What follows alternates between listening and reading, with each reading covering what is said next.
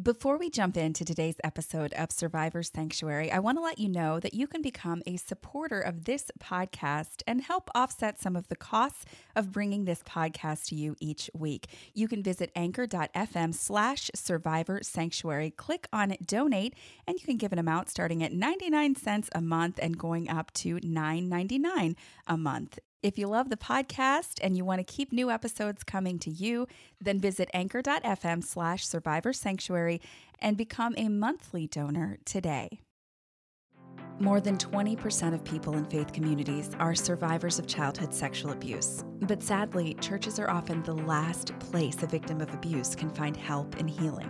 I'm Kelly Downing, and my dream is a church where survivors like me and so many others can feel safe, be heard, and find healing.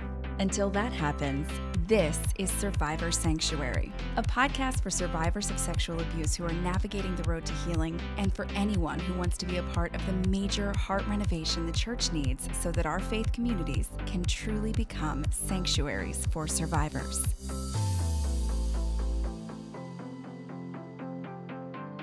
Welcome to another episode of Survivor Sanctuary. This is Kelly, your host, and this week I'm excited to dive back into our interview with Bryan Holt. He is a pastor in Virginia. He pastors Emmaus Christian Church, and Bryan has experience with being groomed as a young man in church growing up, and we're talking about how that experience has shaped the way that he pastors today.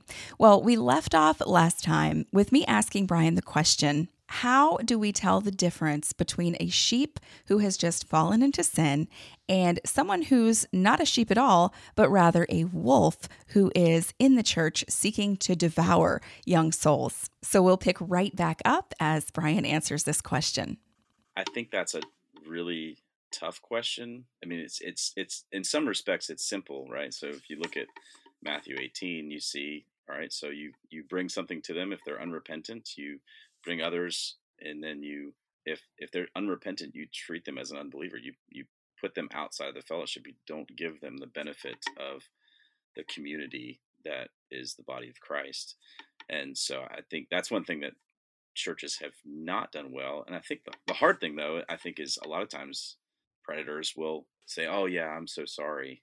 Right. So it's really one of those things that's kind of I wish I had the answer to that, honestly, because it's like a discernment question, and then it's also a wisdom question, right? So if for one thing, it is easier if your church has a policy that, like, if something is reported, we're going to disclose that to the authorities, right? So the churches that try to deal with that stuff in house, that's just a mess, right? So, but it's if you say, hey, if somebody discloses, we're going right. I'm planning to say this in my sermon. One of this, whenever I get to it, is it's great if you call me if something happens, if your child, if this whatever happened, but I should be your second phone call, if any. The first call should be the police. Um, Right. we're going to let them handle those things. So, when it comes to something that's criminal, I think that is probably a way that can save you to them from trying to figure out, is this person really repentant, or are they like just a great actor? Um, Right.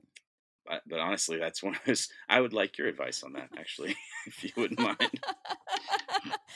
I don't know. I just find more and more, like you said, like just not trusting people.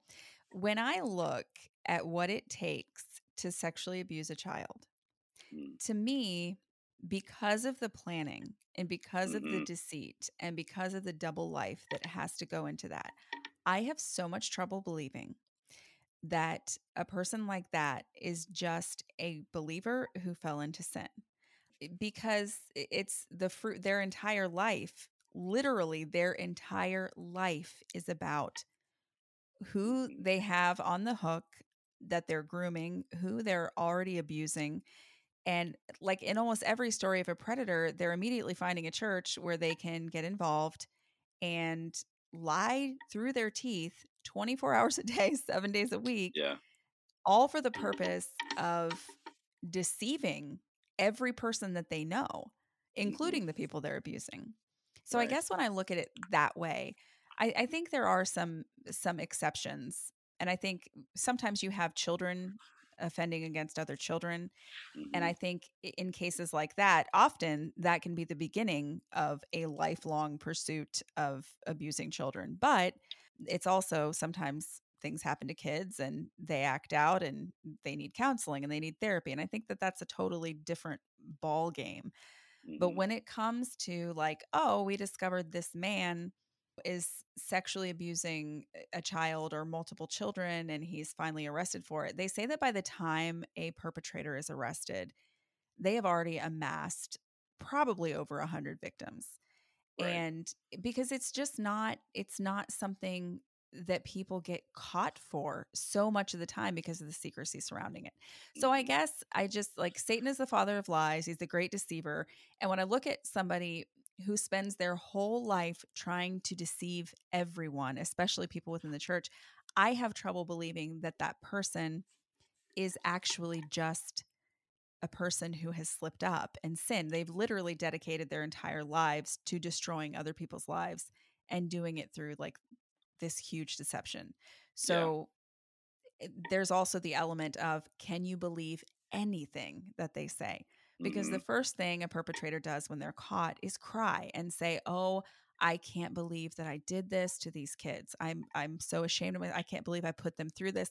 And to me it's just a load of crap. Like, you're Yeah. not, if you really cared about what was being done to kids at any point in the 30 years that you've been abusing children, you could have stopped and been like, "Oh, I'm doing this. Maybe I should get help." But Mm-hmm. I don't know. I Yeah. guess I think maybe that's there's. the cynic in me coming out. Well, I think I'm right there with you, honestly, because I think there's something about the nature of the gospel when somebody's life has been totally transformed that they do not have the desire to sin like that anymore, and almost to the point where they are maybe not in front of the whole church, but it's a part of their testimony. I've had people come to me and tell me that they struggle with sex attraction and things like that, and it was something that I'm not aware of anyone, but of course this is just my limited knowledge, coming to a pastor and saying I struggle with pedophilia, right? Like Right. that would be the first step for somebody who might, this hypothetical person who's actually, but I'm still cynical of them even in my hypothetical situation. um, but I would think that that would be something where they would say, look, this is something that maybe I struggled with or had thoughts about, and I do not want this, and I want to run from that, and I want accountability. And so, um, whether that's to a pastor or to a close friend, and it's something that's being struggled with, not something that's being fed in the dark. And Right. I think you're right. If something comes to light, that's almost like they're not upset that they did that. They're upset that they got caught. Right. And so at that point, that's where I go. My first thought is probably they weren't a believer. I don't ever want to say that, but that's probably true. I think Right. that's one of those hard things. I think that's where churches have gotten in trouble with this. I don't know how much to get into it, but so many of your podcasts are coming to mind right now, so I'm trying to narrow this down.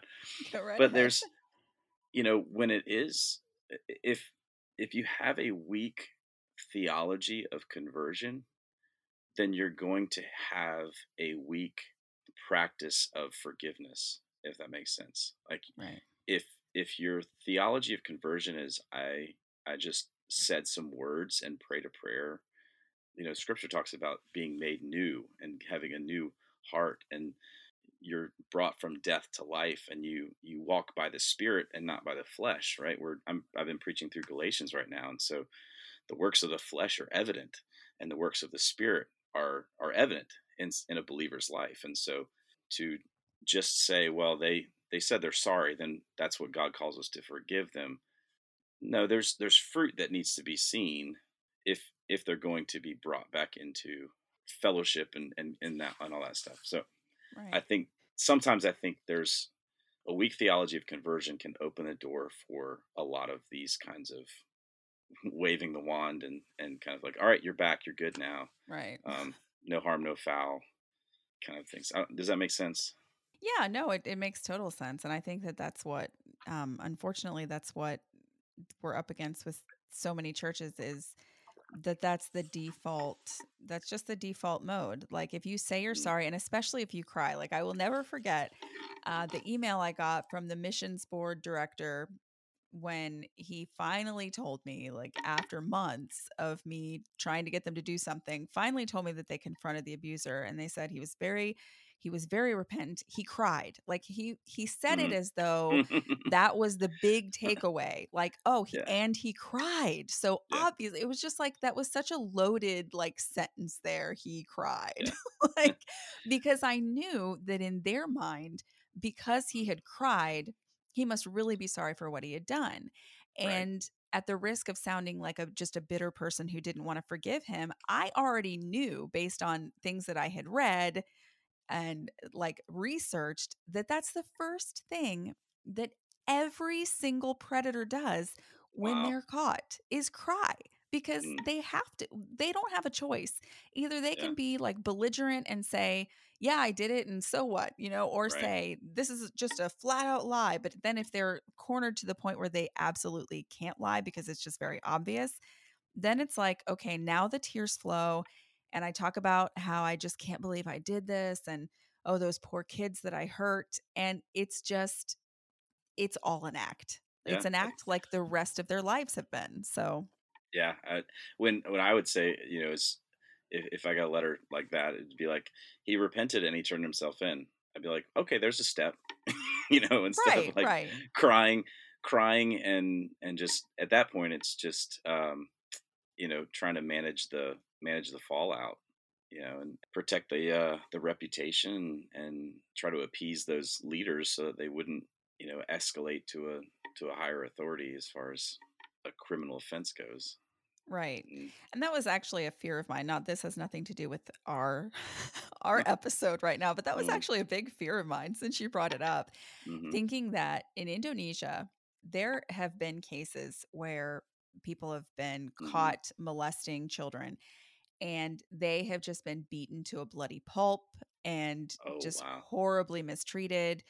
And so that was like a fear of mine. Like if this gets out, what if, something happened to him? What if Mhm, somebody killed him because of something that I said? And this like this guilt that you feel. mm, But at the same time, what happens to all the victims that he's going to keep having if I right. don't say anything? Like what Yeah. happens to them?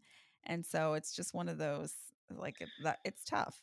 Well, it's crazy too because you are carrying the fear that he should have had when he was abusing. Right. Isn't that like it's just it's like sad that here you are, which like you are the victim of his abuse, and he has no disregard for. He's so confident in his abilities that he's he's not he's not feeling that type of fear that he should have, which is like, oh man, that makes my heart break for victims because they carry they're taking on fear that abuser should have had. That I mean, should have kept him from, what I mean, like that should be Abusing the in the first deterrent. place. Yeah, Yeah. it's going, Right. that's that. I mean, that's just such a, and that tells you how callous and just, you hate to throw around the word sociopathic, but like if they But have it is. no, I mean, yeah, it's very, yeah. I think I mentioned something like that in one of my last couple of podcasts. We were talking about survivors essentially are living out the consequences for the sins of the perpetrator. Hmm. And Yeah, that's you talk, basically what you just said. Like, we're carrying the guilt, we're carrying the shame, we're carrying all of what should be on their shoulders, but it's on us. And so the church can either help with that by treating predators the way they're supposed to and treating victims the way they're supposed to, or they can do what the vast majority of them do and make things even harder for the victims and hmm expect the victims. And I want to say, I don't know if it was something that your mom said in the podcast you did with her in like 2016. It was I'm not positive that I remember exactly what she said, but it was something to the effect of we don't want to damage the reputation of the church, so instead we damage victims. Like we right, just damage the people that, yeah, are being victimized by predators. It's Yeah. kind of crazy to me. They're, I mean, they're the collateral damage for, supposedly protecting the name of the church. That, Right. kind of an ironic thing. I don't, I mean, this is a little off the side topic, but I think it relates. There was a quote that Mark Driscoll had at one point that was like, this, you're either on the bus or you're off it. And, there's a lot of dead bodies behind the Mars Hill bus. And he was kind of saying that. I may be misquoting him, but like, and then everything that happened there. Right. So in the same Right. way, like there's a lot of dead bodies behind this, whatever, pick the name of the church. And his in his analogy, there were people who couldn't get with the program. In this analogy, they're precious people who were victimized and swept under the rug at the name of protecting the name of Christ, or trying, saving, people's souls will be lost if we disclose this information, which that's another thing. I think you and Jimmy may have talked about that, but Right. um that whole, like, that's not the gospel. That's not that's No. Jesus does not need defending. There's that quote, I think it was Augustine, that was like, he's talking about the scriptures, but he's like, you don't have to defend a lion. You just let it out of its cage, right? Right. Like No, I think that you actually, it was in a comment that you said on the Survivor Sanctuary Facebook group after I did that episode, hmm where, we're told like we're going to keep people from getting into heaven if we tell about the hmm abuse. And I think it was you that said, like, first of all, we don't save people. That's hmm the God does that, it's not up to us. And so we're not that powerful. right. um, which was something that just in those words had not really, come into my brain. And I was like, you know what, that's really true. Like, Yeah. that's a really good point. Yeah. Well, and I think, some of those ideologies.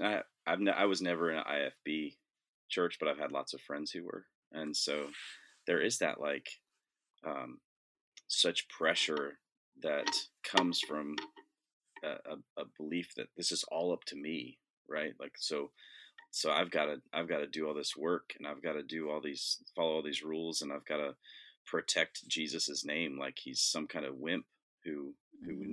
needs defending by his creation, really.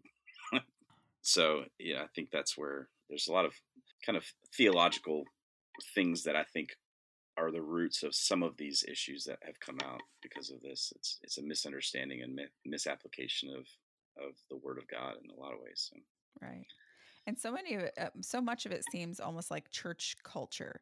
It's hmm just that so much of what we do is just because that's our culture. It's the hmm church culture. It's like from the words we say to the way that a like worship pastor talks during hmm songs. Like, it's almost like Right. it's all like this regurgitated stuff, and we learn it from like Hillsong or Bethel Music or wherever we're hmm learning it from. And then it just shows up in churches like the following of trends. And I think that Right. that's almost like some of our issues with bad theology is just like we've gotten so used to these cliches and little like scripture band-aids and all that, that they just seem like they're the truth, when in reality, like, nothing could be further. Right. I mean, and it's kind of, I mean, not to go off on another tangent, but again, Feel free. when you're talking about the nouthetic counseling, there is it's funny because you said it, they complicate it, which is true, but it's almost like they oversimplify it at the same time, right? Right. So if everything, if all the problems in your life are because of your sin, like, there's this oversimplification of the entire Bible, right? So where it's like, Right. oh, it's this hyper focus on sin, and forgetting all the talking about justice. And when Jesus says, if someone causes one of these little ones to sin, like, it's better if a millstone be thrown around his neck and he be cast in the ocean. Like, there's justice, and Right. it's almost like we get hyper focused on this one thing, and they wanted to, I think, Jay Adams, I don't know a lot about him. I've read one of his books, but they had this belief in sola scriptura, right? And so, scripture alone, and they oversimplified that into like, oh, well, that applies to here, and that applies to here, and that applies to medicine, and that applies to, um, Right. and instead of kind of taking in the whole counsel of God and being like, oh, there's other stuff here too, that, Right. um, that kind of makes it nuanced, or makes it applied differently in different situations. So.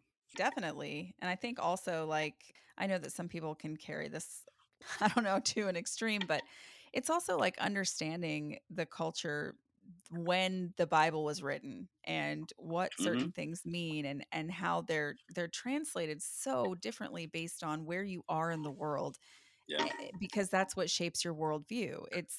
Like your culture has shaped it, your family has shaped it, everything, like where you are, the region that you're in has shaped it. And so Hmm. you can say a verse to a group of people in the States, and they're like, oh, this means this. And then you say the exact same scripture to a group of people somewhere else. And it's not because in the States everyone's smarter, it's because cultures are so Hmm. different that that's where Yeah. the interpretations get kind of crazy. Oh yeah. But yeah, people wanting to apply. I feel like God has given us brains and he's Hmm. given us wisdom, like Yeah. to be able to discern things and study things. And people act like that the Bible, I guess, is like a step-by-step manual for every single thing you should do in life. Hmm. And like you have to get up every day and live, and there's not an instruction for that in scripture. There are parts of life that you just got to live. And I Hmm. think that when it comes to, you're not, I think I said it in a podcast in the past, but like you're not getting like instructions on how to perform open heart surgery in Right. scripture. And yet we still do that. And we Hmm. trust that God's given people wisdom and that they have studied and that they've learned. But you take the brain as an organ, and then suddenly it's a totally different ball game. Right. Then it ceases Yes. to be a bodily organ, and it's just like, oh, we treat our brains almost the same way, as almost like they're our spirit and our soul, Mhm. and Right. parts of our brains just literally function as a part of our body. Hmm. And it's interesting too, when I mean, the kind of that whole mindset of just trust Jesus and the pain will go away. It's kind of, I think that's kind of somewhat how you said, kind of the message from the church is like, well, you just need to trust Jesus more, and Yeah.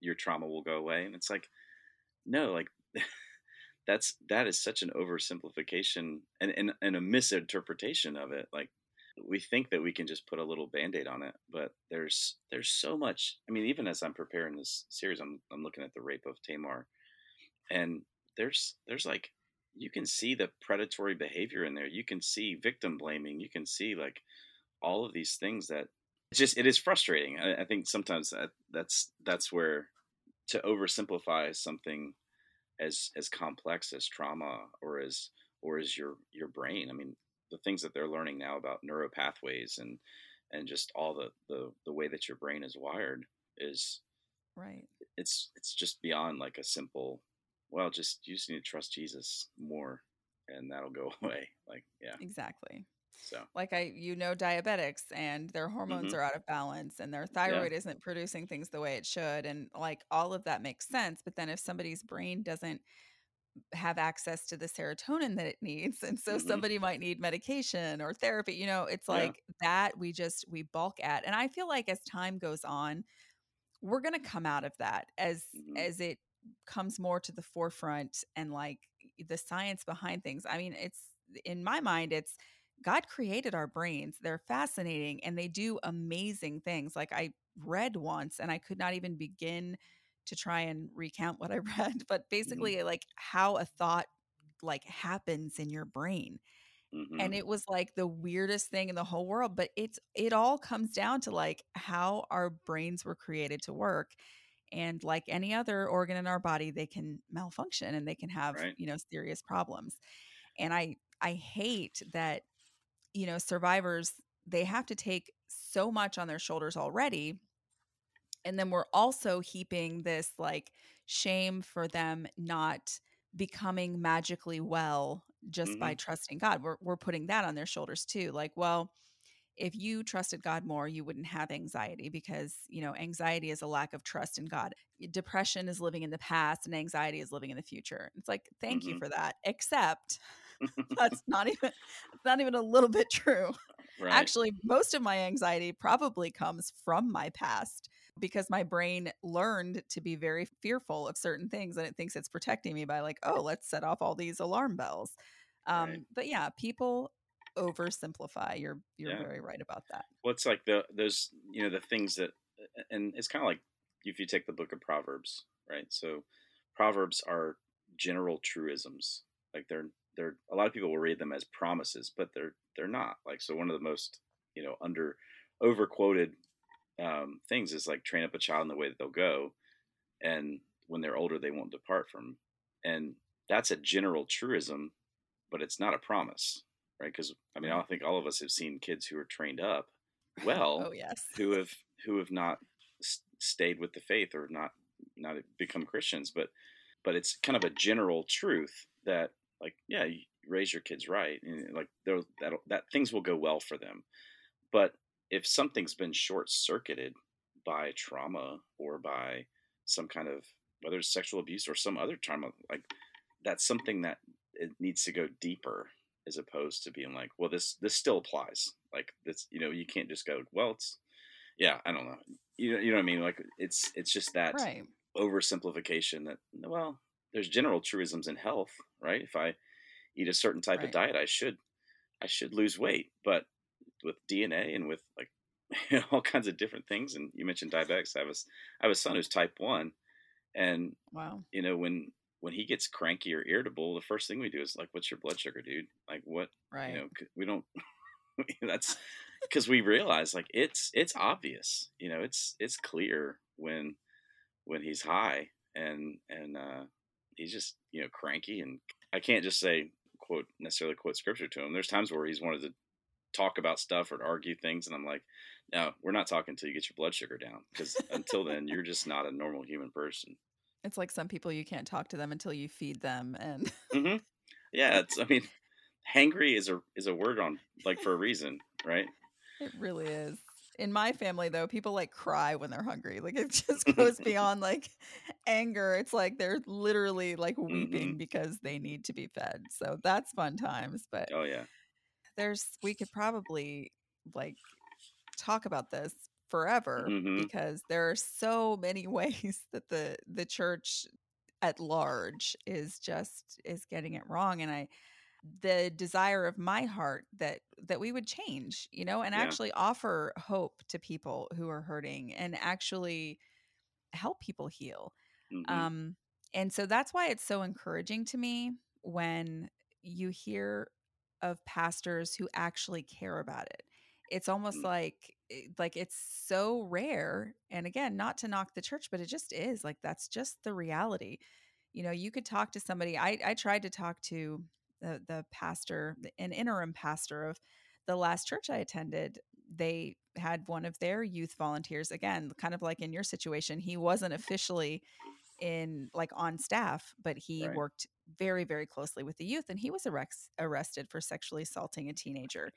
And Wow. it was like the church just kind of wanted to hide, and they were all, and I wanted to let them know, like, listen, this is something that I do, and there are resources for you guys and people you can talk to and that can help. And I just like I tried to say something, and it was just like I was met with this basically go away type of a Mm, thing, which I eventually did because it was like they just did not want to hear anything, right. and kind of fabricated what I'd actually said as justification for how they treated me. And it's just like when you go through Mm, stuff like that, and then there's like, oh, Bryan Holt is preparing a sermon series on abuse and is concerned for, the people. It's a really good feeling.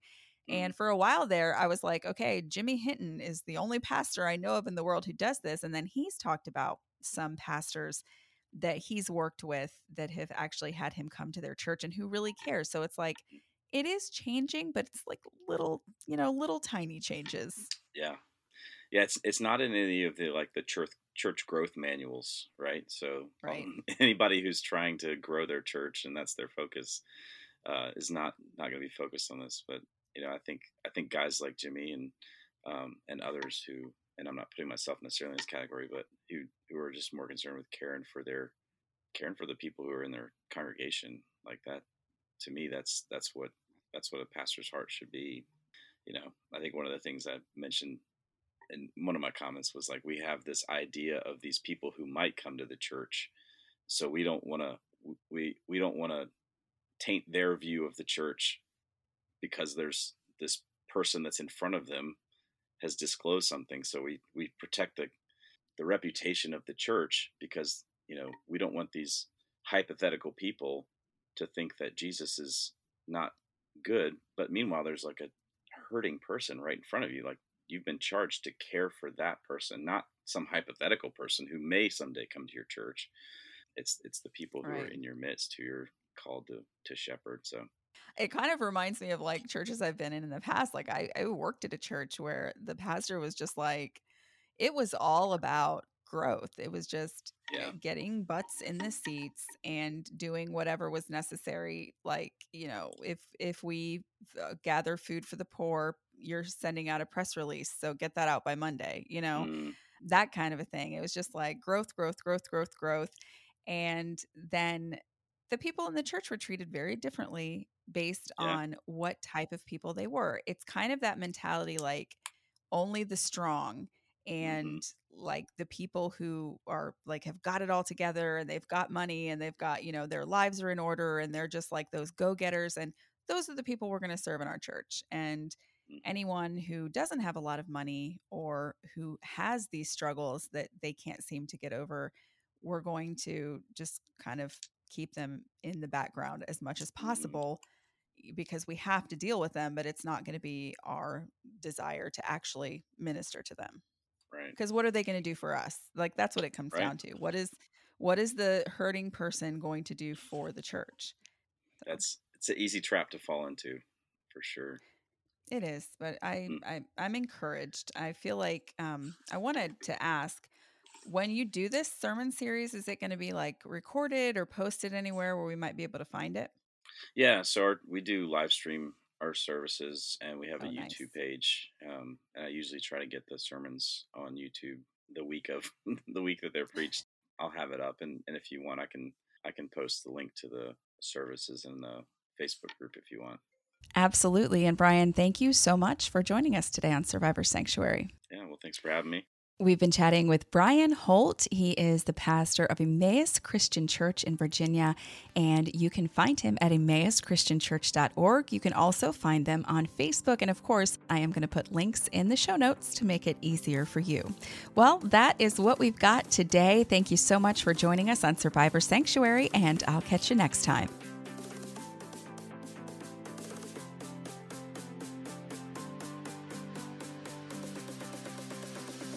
Thanks for listening to Survivor Sanctuary with me, Kelly Downing. If you found value in today's podcast, please leave us a review on iTunes. Not only will it put a big smile on my face, more importantly, your reviews will help make it easier for other survivors and survivor advocates to find this podcast. Also, make sure you subscribe to Survivor Sanctuary wherever you listen to podcasts so you never miss an episode. You can also join the conversation in our Survivor Sanctuary Facebook group. And for exclusive content, be sure to visit survivorsanctuary.com. Join me next time for another episode of Survivor Sanctuary. See you then.